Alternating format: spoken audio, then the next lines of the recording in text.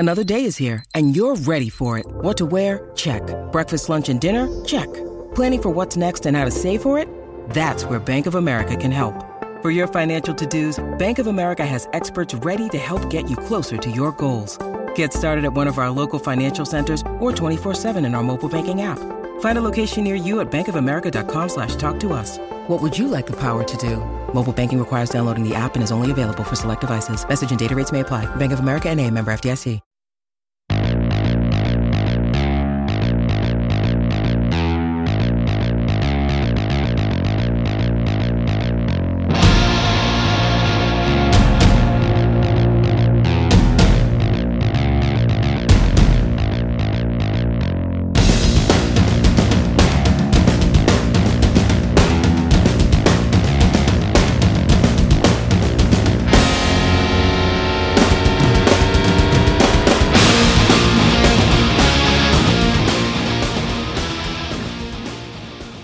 Hey, everybody, it's Jay Scott from The Hook, your ultimate rock community podcast. Hope everyone's having a good day. Fall is in the air, and we have from New York City, the band is Station, and the guest is the lead guitar player, Chris Lane. How you doing today, Chris? Hey, man, I'm good. Thanks for having me. I appreciate you doing this. Thanks for coming on. I've been a big fan of your music now for a bit, and love the tunes, love the music, and excited to have you on. Cool, man. Thank you so much. So we begin every episode with a new guest the same way with the same question, and that is the essence of the show. What hooked you on rock and roll? Just like every great rock song has a hook that sucks you in, every rock fan has a moment, whether it's a band, an album, a performance, or a song that hooked them on rock and roll. What hooked you? So I would say the thing that got me into rock and roll the most is, I grew up in a household that played classic rock all the time, and my parents were very influential, playing the Beatles all the time and Pink Floyd, stuff like that. But it's when I first heard the guitar solo in Is This Love by Whitesnake that I decided to learn to play the guitar, because I heard it and I was just kind of floored by how much expression there was in that one solo, and I was just like, I've got to do this. So that kind of started me on this path of guitar and ultimately playing guitar in rock bands. That's John Sykes. John Sykes, indeed. Yeah, he's a very underrated guitar player and does not get the recognition that he deserves, even from the days of the Thin Lizzy albums and the Tigers of Pantang, too, as well. Absolutely. Just a great tone and a full tone, too. Like, he's really, like, when you hear him play, he really embodies the whole song. Yeah, it's a very, very round sound that feels very full, but still up kind of in your face. And, the thing for me that just is, I'm a sucker for is just the melodicism in his playing is second to none. I mean, it's so perfect. And you really get the sense of what he's trying to say through the instrument, and that's what I love. Yeah, I agree. I mean, when you move on to his days in Blue Murder, and you look back at those songs too as well, and those albums, it's a disappointment, and it's a shame that he doesn't do more music now. Yeah. So where did it go from there? After, the John Sykes, Is This Love solo and hearing that song, where did your musical taste and musical influences go from there? Well, my musical taste was pretty established by that point, because I started playing guitar pretty late. I started playing guitar when I was like 16, 17. So, I was very heavily into kind of classic rock, a lot of Journey, a lot of Pink Floyd, Beatles. And so once I kind of, Zeppelin 2 for the more like harder stuff, once I kind of heard the path that put me on the guitar, I just took the guitar back to those bands. And, I kind of started realizing the genius of people like, Neil Schon and Dave Gilmour and George Harrison. And that's really what kind of crafted my sense of musicality on the guitar. Was there a certain musician or guitar player that made you want to play live? I would say a player that made me want to play live. The more and more that I kind of learned about guitar playing and just how expressive it could be, that's when it really just kind of it bit me, and it wouldn't let go, because the way I learned to play was I'm self-taught, and I basically took the guitar and started figuring out patterns over like Journey songs. So I would be like, oh, wow, this sounds especially good over this song. What key is that song in? This key. Okay, so that means this means that. And how I taught myself. So the more and more comfortable I was in expressing myself within the songs that I loved, growing up, that's what really wanted me to then say, okay, I got to go out and play live and show people me playing. You know what I mean? I wanted to express myself to others. What about writing music? Everyone has their moment where, they're influenced to play and then they're influenced to write music. There's always that next step in the process when you start playing music. Was there a moment for you about writing music? I don't know if there was necessarily a moment that I can remember, because I started writing music way before I played the guitar. Okay. But one thing that I've always kind of held on to, and this is actually a principle that pretty much guides the band now, is songs are not necessarily consistent with the way they're performed. A good song is a good song, and it exists outside of the format that you're playing it in. I don't know if I believe there's such a thing as a good rock song. There's a good song. It might sound better as performed in rock and roll, though. But a good song could be translated into many different styles with many different nuances. So when I kind of, like I said, was bitten by the rock bug, a lot of my thinking, a lot of the way I wanted to write music and perform music started tunneling itself through there. And, rock music just became the thing I was, pretty much all about. I loved writing music, and as it would come out, I'd experiment with writing rock riffs and writing things that I thought were catchy, and that just kind of all grew itself into where I am now, where I consider myself to be a songwriter in the rock fashion. One of the things that I pick up from your music and from hearing you guys is it's big hooks, it's big melodic riffs, it's fun music, it's rock and roll. And for a long time, there's been an absence in that genre where the fun element has been kind of missing with a lot of bands. And it's refreshing to hear that with you guys, because when I first heard you, I said, wow, this sounds great. Like, who is this? And got more into your catalog, got more into what you guys were about. And I was like, this is something that I believe has been missing from rock and roll. Oh, thank you. Very much a reflection of the kind of people we are, because one of the reasons why our music comes out the way it does is because of the people who make it. So, generally our take on things is pretty lighthearted. We are not ones to try to go to a place that's especially dark for no reason, because we like to consider our music honest. So if there's a song that sounds darker, heavier, or whatever, it's reflective of our mood. And because we're people that don't have one side of us that we're trying to reflect, our music tends to be all over the place. It tends to range greatly in subject matter, and especially in the instruments we use, because we go from, full-on Marshall Stack style rock to acoustic. So, we try to vary it up, because I don't think any human is completely one-sided, As far as the history of the band, it says in your bio here you guys formed in 2011. What was that process? Take us through, kind of the station history.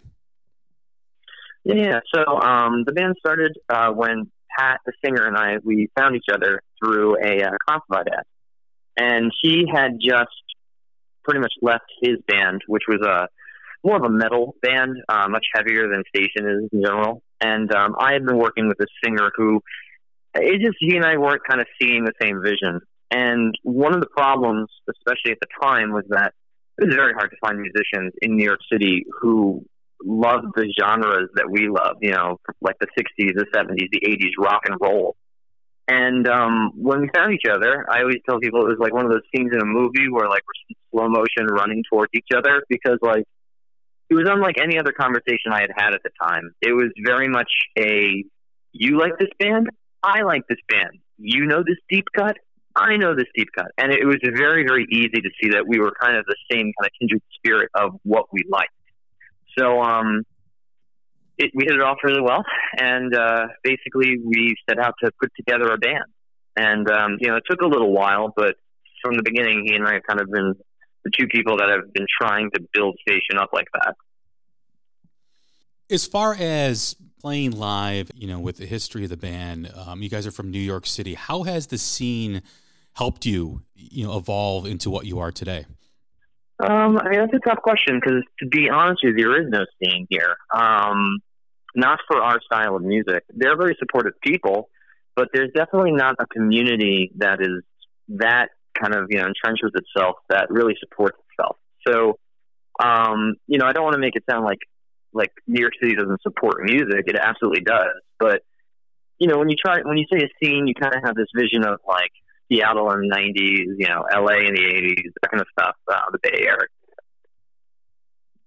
It wasn't really like that. So one of the things that we had to do was we had to learn how to be self-sufficient. And we knew that there wasn't a trail to follow because if there had been, it would have been a much easier process of saying, well, play this club and then this club and then that equals this club. There was none of that. So it took a very kind of like structured and strategic approach for us to say, okay, how do we keep the band going knowing that there's no roadmap in front of us? And, in some ways, I think that's led to our ability to sustain ourselves. But in some ways, it's also been the most frustrating part of the band experience because there's no path for us. Because I interviewed Pete from Kodiak a few weeks ago. He mentioned, the same thing where, there was kind of a pay-to-play type atmosphere in that area, on the East Coast, and it was very difficult to get in front of a lot of people, and you kind of had to create your own scene, basically. You had to go out and do it yourself a lot more than maybe years past. Do you agree with absolutely. that? Yeah. Yes. I mean, it's a blessing and a curse because you can look at it both sides. On one hand, absolutely right. It's not an East Coast thing necessarily to say it's paid for play. I mean, there are venues everywhere, some that do, some that don't. But the idea of walking in and having 200 people who are, primed and ready to receive your brand of rock and roll, it just doesn't really happen that much or pretty much ever. There are definitely still places that celebrate music like that, but it's definitely a much more of a, I don't say an effort, but there's much more planning involved in drawing crowds nowadays. That said, though, I can also just as easily reach someone in London as I can in Portland, Oregon. So on one hand, you say to yourself, well, yeah, there's a limit in terms of the quote-unquote scene and how easy it is to play down the block, play in the city, no problem. But at the same time, because of technology, my ability to reach people around the world has become way easier. So there's a much more of a fan base for me as a musician who's, local, let's just say. There are way more fans out there now. I can reach people in Asia. I can do all that stuff because of technology. So, it's a blessing and a curse at the times of change because it just opens up different opportunities. Do you find it easier to reach people across the globe than it is to try to build a platform or build a base locally in regards to what you're trying to do? No, it's not necessarily easier. It's just different. One of the things that I'm very grateful for with Station is that as we kind of forge our way into new areas, places we've never played before, we always return. And that is, in my opinion, the best compliment and the biggest thing for the band because it means that we were trying something out in a new city, and then we were able to say, look, it was well received, we can come back. It becomes a different conversation, though, when you try to reach an area that you're not going to tour to. So we've never played in Europe. We have fans in Germany. We've never played for them unless they've come here. We've never played for them in Germany. So we have to approach how we make sure to, I don't think keep the fans, but how to engage with the fans more often. We have to change our approach to doing that. So it becomes, like I said earlier, a very strategic way of thinking because it's not just rinse and repeat every day where you're like, play show, meet people, go to the next city. It's a lot more multifaceted now.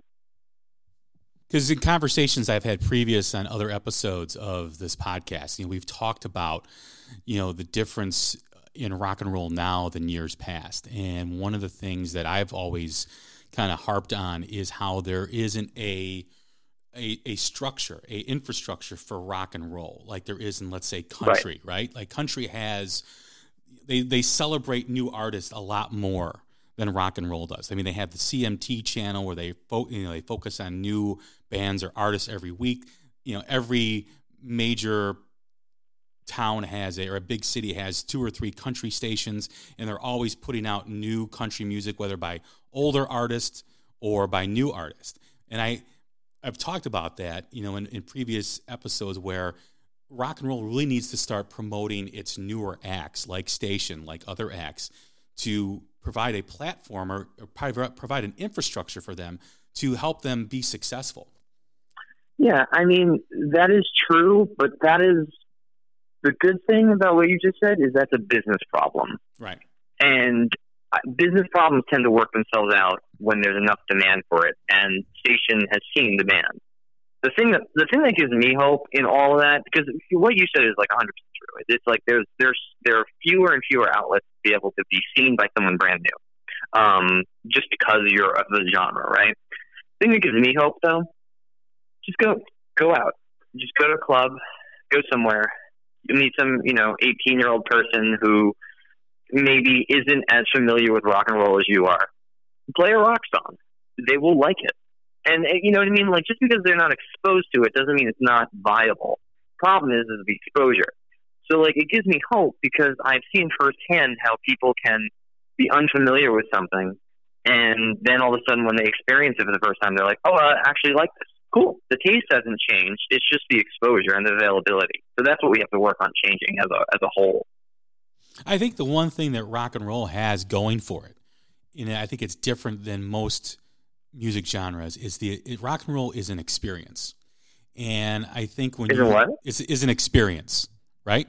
Oh, experience, gotcha. Yeah, and when you look at the statistics and the data from the younger generation, they are more into an experience.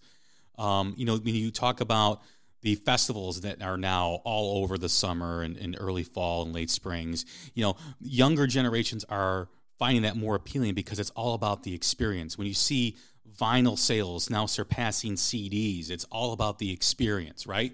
So I think that is a good sign for things to come. Yeah, I mean, it's also, it's the experience of what the song means to you also. Correct. Because I think, especially from what we've seen, a huge disconnect between people who are fans of, let's just say, classic rock and then newer rock listeners is that they don't have the nostalgia that makes a lot of those songs important. Because, like, if you boil it down, pick a song that is about something specific, right? Most chances, unless the person for some reason has some really specific identity to whatever the subject matter of that song is, they're not celebrating the song nowadays because of that meaning. They're celebrating the song because of what the song itself means to them. It was a song from their childhood. It was a song that they listened to a lot during a tough time in life. It was a wedding song. Who knows? But, like, there's some other element of their life that they need to associate with that song that brings it actual true meaning in that sense. The flip side of it is, in today's world, we have so much. Like, there's so much volume out there. There's so much that it's not such that you turn on the radio and that's your stream of music. You can find music in so many different places now. So that ability for one song to attach itself to so many different parts of your life, it's still there. It's just more limited. And I think that that's what kind of has to break out a little bit now, is that rock and roll, I think, in a lot of ways, is seen as party music, or like a deeper, kind of darker way.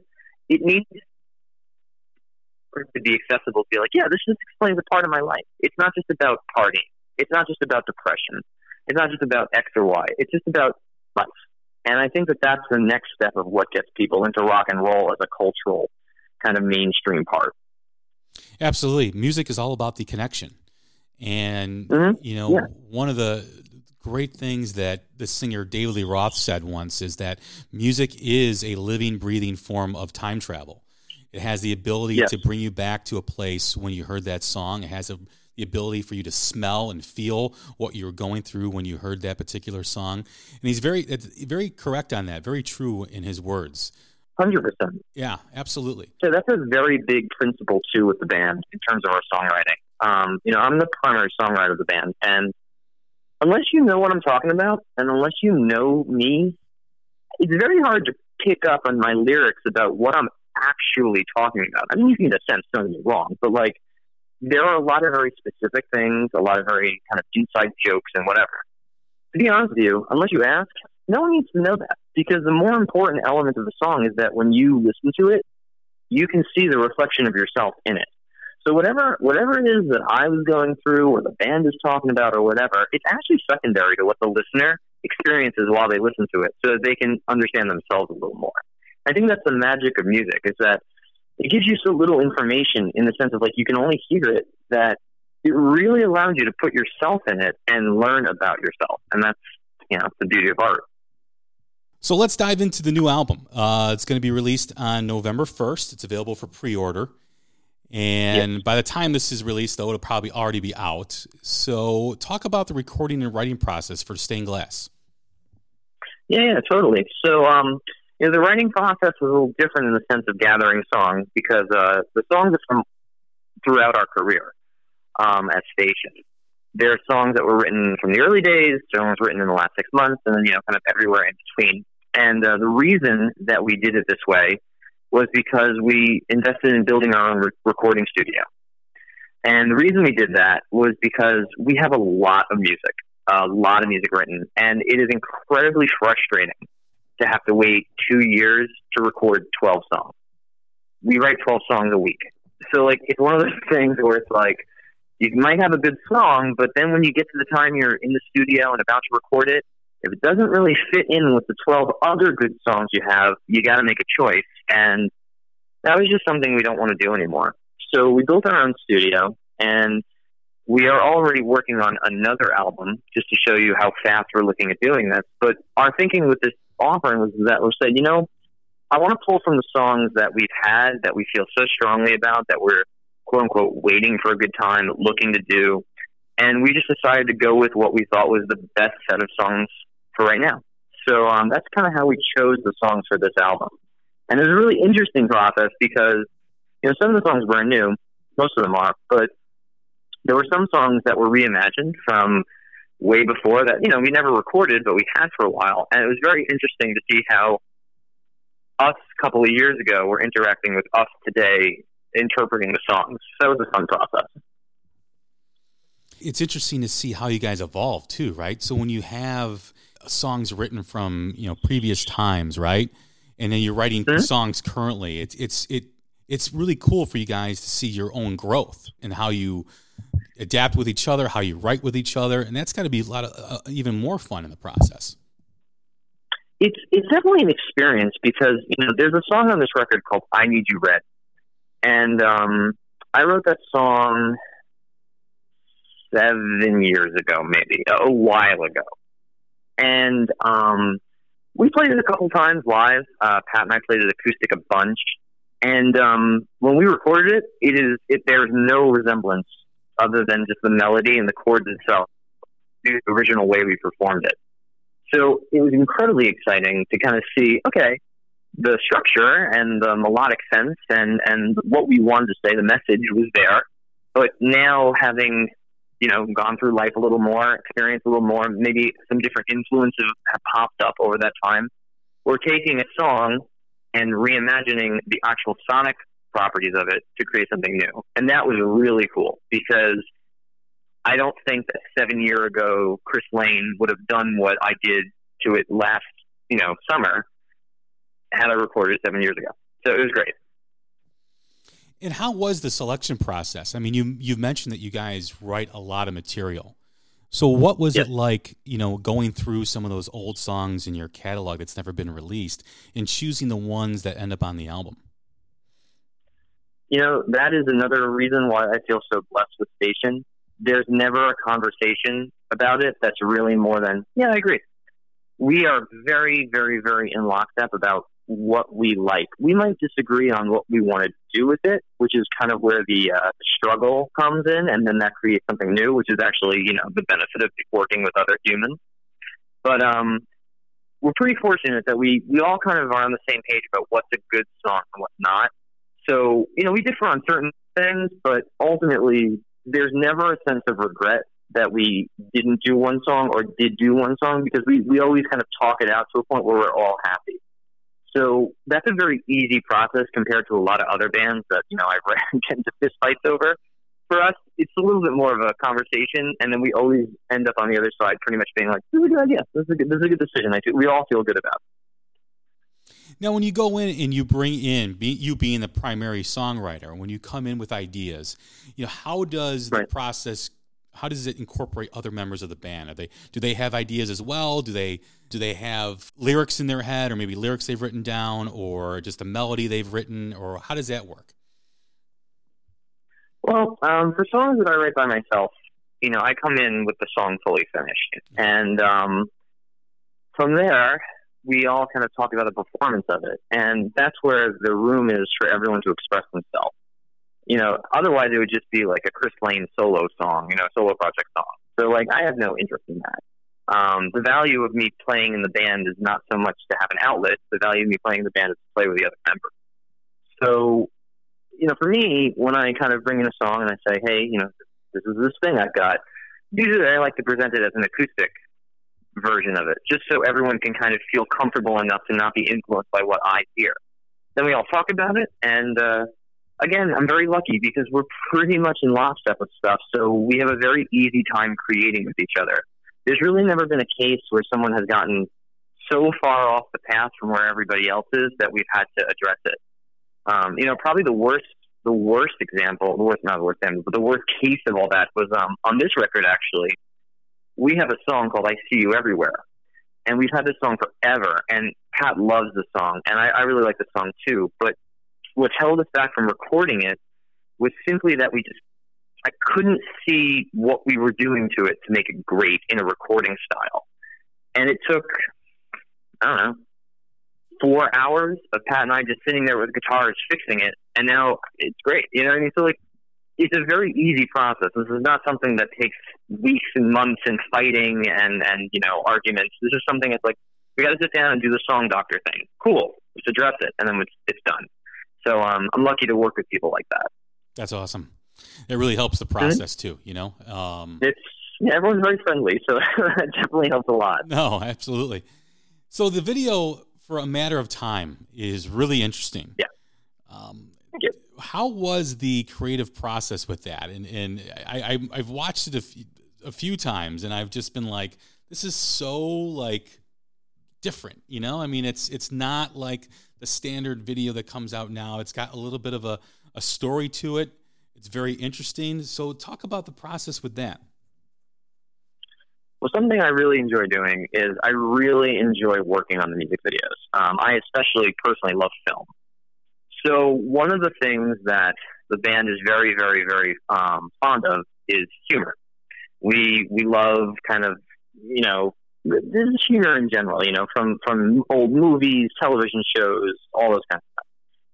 So because we always feel that everything we put out into the world is a reflection of us, you're going to get a sense of who we are by watching it. Now, it's not to say that you think we're a werewolf, but you definitely get the sense that we have some kind of whimsical humor about us.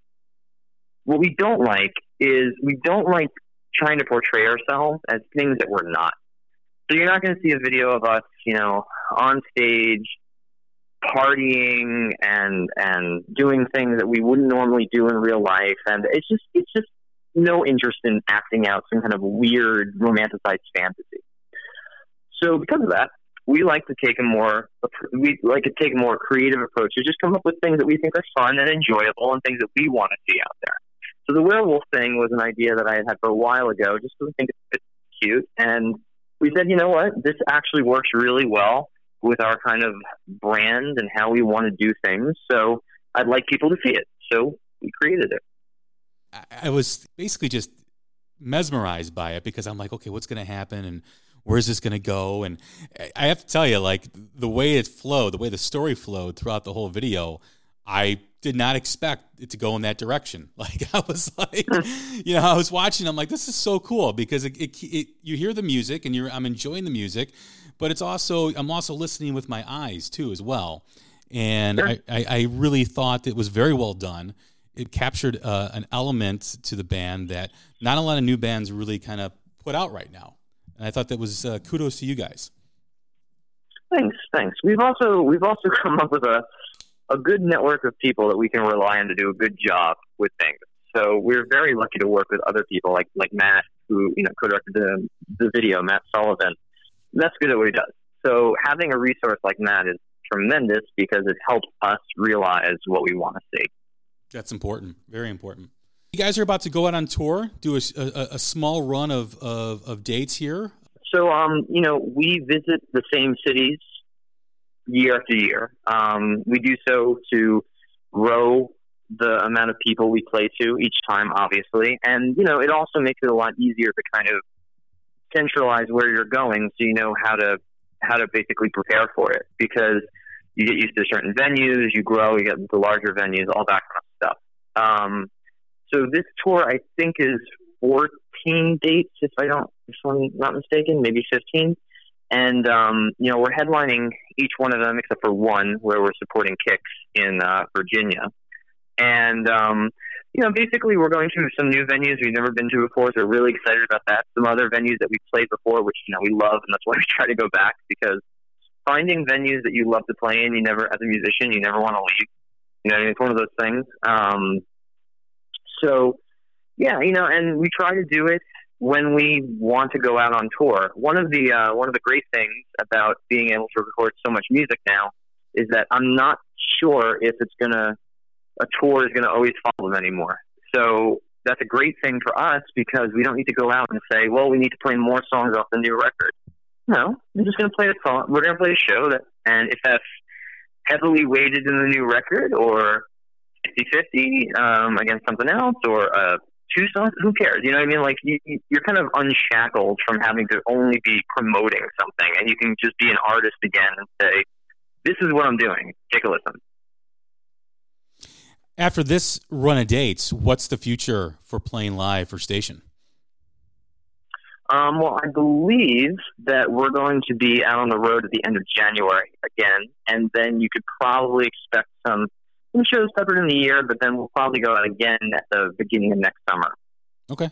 So relatively actually a lot of touring in a short time, but also a lot of music, and it's just going to be a lot of stuff coming out. So I'm excited about it because it's exciting to see new things going to come to life.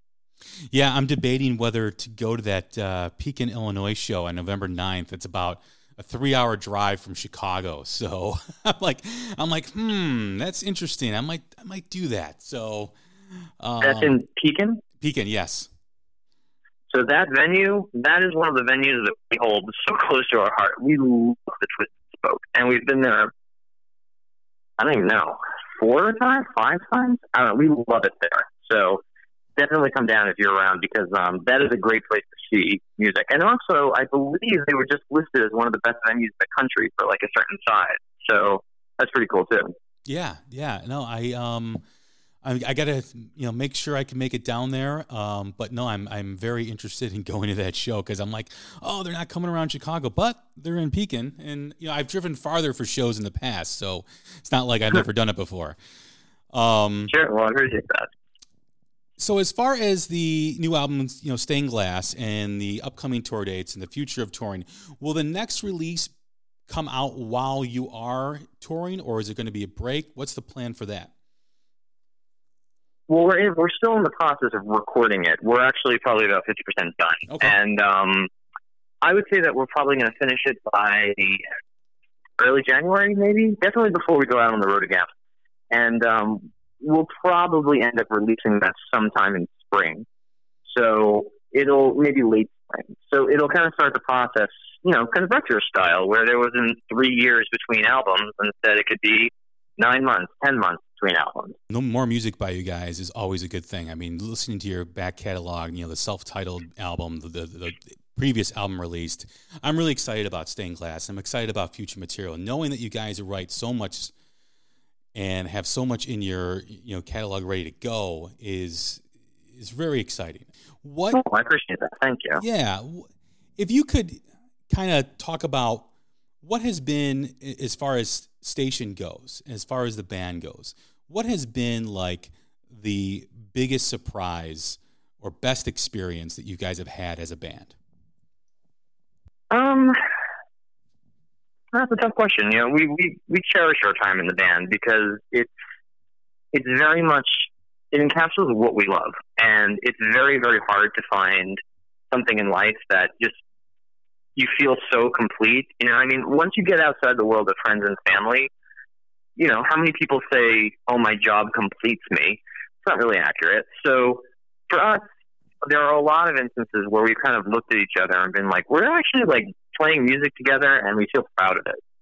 I would say one of the best times that we've ever kind of felt that was the first time we ever played a major festival. We played at the Rocklahoma Festival, and you know, it was actually our first time going to a rock festival as an artist. Guns N' Roses was headlining, Alice in Chains was there, bands that we love, so we were happy to be there as fans. But then when we got on stage, and you know, this is in the middle of Oklahoma, we had never traveled that far with the band, and this is actually even before we owned a bus, and we got on stage, and there were tons of people there, not necessarily to see us, but to see rock music that was on our stage, and it was amazing. It was just like, okay, this is actually why we want to play music. It's to celebrate kind of life, to celebrate what we do, to engage in the energy of the audience, and just have it be this, you know, hour, 45 minutes or whatever of just exchange on stage. And that's what we live for with that. So that was very early on for us. And that was definitely one of those things where it's like, you know, like Pat and I kind of looked at each other while we're on stage, and we're just like in the middle of it. And we're just like, oh my God, I can't believe that we're actually able to do something like this. This is great. How does that feel when you are on stage playing and you see music fans connect with your music in a live performance? What is that like for you guys? It's kind of like a conversation, because one of the things that, you know, don't forget, on stage, sometimes it's very hard to see the audience. So you can't necessarily look into someone's eyes. I mean, certain venues, low lighting, that's fine, or if someone's really up close to the stage, but a lot of times you can't see the audience. And one of the things that I've always kind of loved about being on stage is that it's a living, breathing experience. You know, if one of the players on stage with you does something different, it changes where you go. So it's kind of a journey that you're all taking together, but you're one unit. You're in the car together, and it's kind of an incredible experience, because as much as you're doing your thing, you're relying on the other guy, and that's what's creating the atmosphere. It's like you're feeding off each other. Yeah, well, you play off of it, and you know what happens though is that, especially when you're so rehearsed and you know you played it for so long like we have, you get to this place where the other player actually not only elevates but changes your mindset. Like, I'll give you a perfect example. We did this show, I think it was in New York, but we played the show, and our drummer Tony, something happened. His stick broke, or there was some equipment failure, or something happened, and he had to like change up what he was doing to adjust for it. And when he did that, it felt different. So it changed what I was playing a little bit. And now we play it like that, because we were like, wow, what a cool thing. And, you know, obviously a very happy accident, but it was like, oh wow, what an interesting direction to take it. I didn't think about that, and I wouldn't have had, you know, Tony, the drummer, done something different. So all of a sudden now it's expanded the way I look at everything. And that's what I said earlier about the reflection in the songs, is that every time we play those songs, it's a reflection of what I'm going through at that time. So like, if I'm having a bad day, it's a different guitar solo than if I'm having the happiest day, you know? Mm-hmm. There has to be you know, I always talk about the evolution of the artist, right? And I always talk about how I'm always a fan of a band or artist that's always evolving, always doing something different. And then when you mention that moment with your drummer, right? It's almost like the evolution is happening in real time. And, you know, you know, sometimes you look back and then you could see the evolution when you take a look back and you go down, memory lane, or you see yourselves from, you know, the time you started till now. And then I'm like, wow, this is how we've evolved. But it has to be really cool that, like, when you mention that moment, you actually feel the evolution. It's almost like you're in it, right? You're like right in it, and that's got to be a incredible moment. It's a very kind of strange realization when you feel something going on an unscripted path, especially based on something you know so well. You know, like I know the songs backwards and forwards. If something new happens, it takes me to a place that I'm just not ready for, and it pushes me out of a comfort zone that allows me to truly understand something new. So all of a sudden now, if you say to yourself, well, you know, look, I've got this rock song, it sounds like whatever. I feel like doing it reggae style. I mean, if you want to do that, you can do that.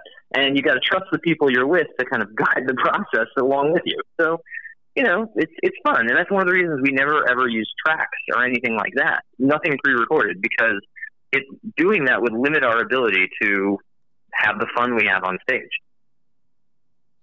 It also helps too that you guys are all on the same page like you mentioned before. You know, that has to help in terms of doing things and seeing things differently from time to time and exploring.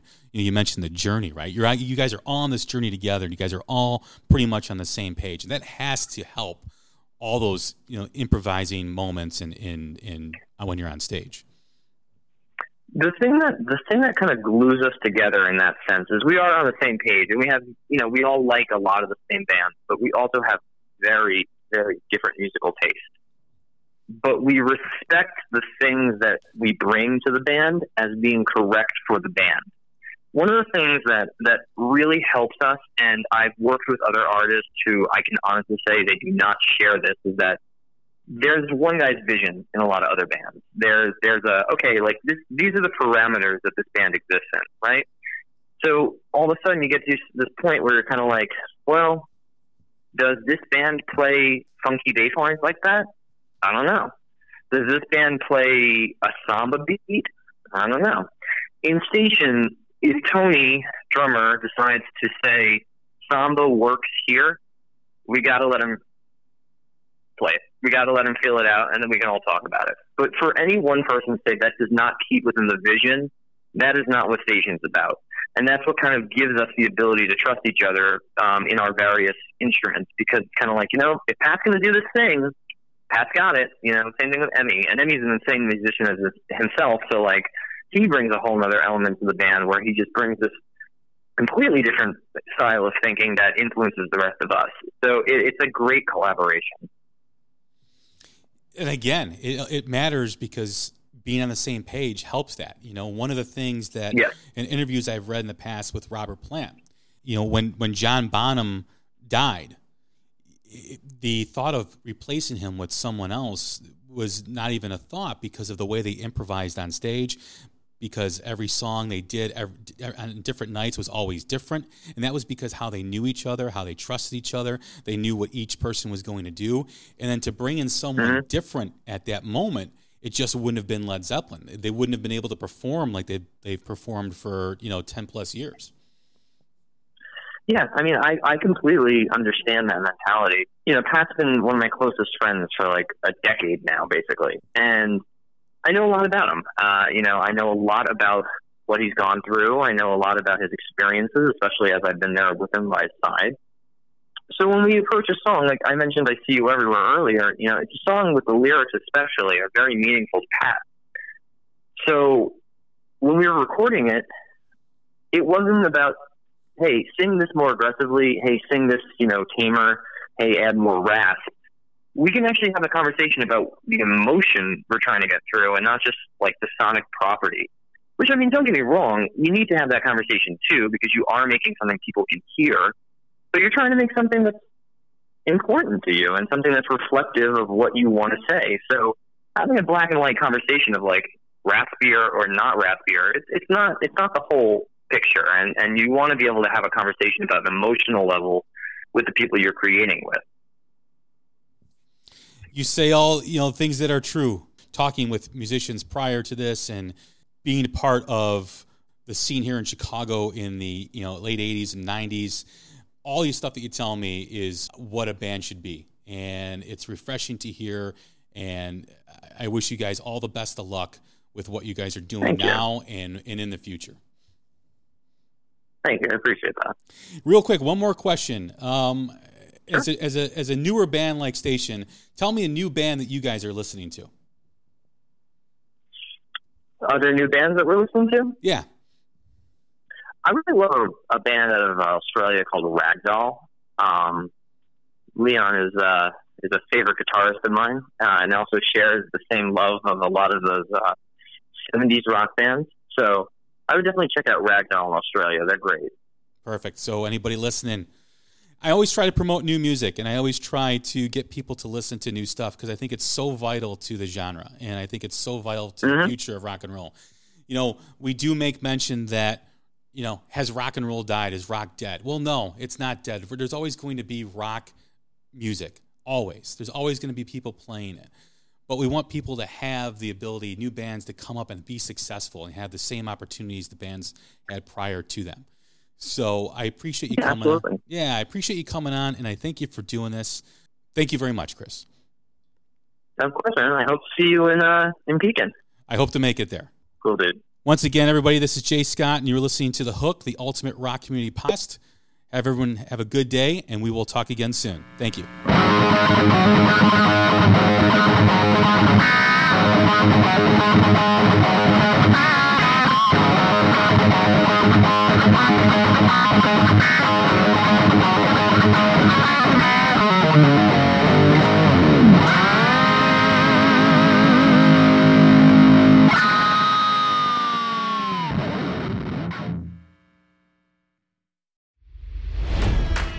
It's NFL draft season, and that means it's time to start thinking about fantasy football. FantasyPoints.com features industry-leading experts and prognosticators using proprietary hand-charted data to help you score more fantasy points. FantasyPoints.com is the place to go for whatever kind of fantasy football you play. Whether you play fantasy football, daily fantasy sports, or do a little bit of everything, Fantasy Points has the meticulously researched content to guide you to victory. And why wait for the fall? Fantasy Points also covers the new spring football league, the UFL.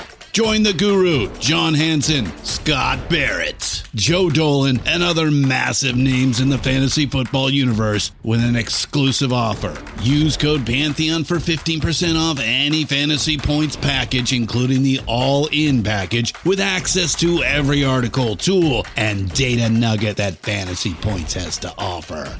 That's FantasyPoints.com and code Pantheon for 15% off at Fantasy Points. FantasyPoints.com, code Pantheon. Score more fantasy points.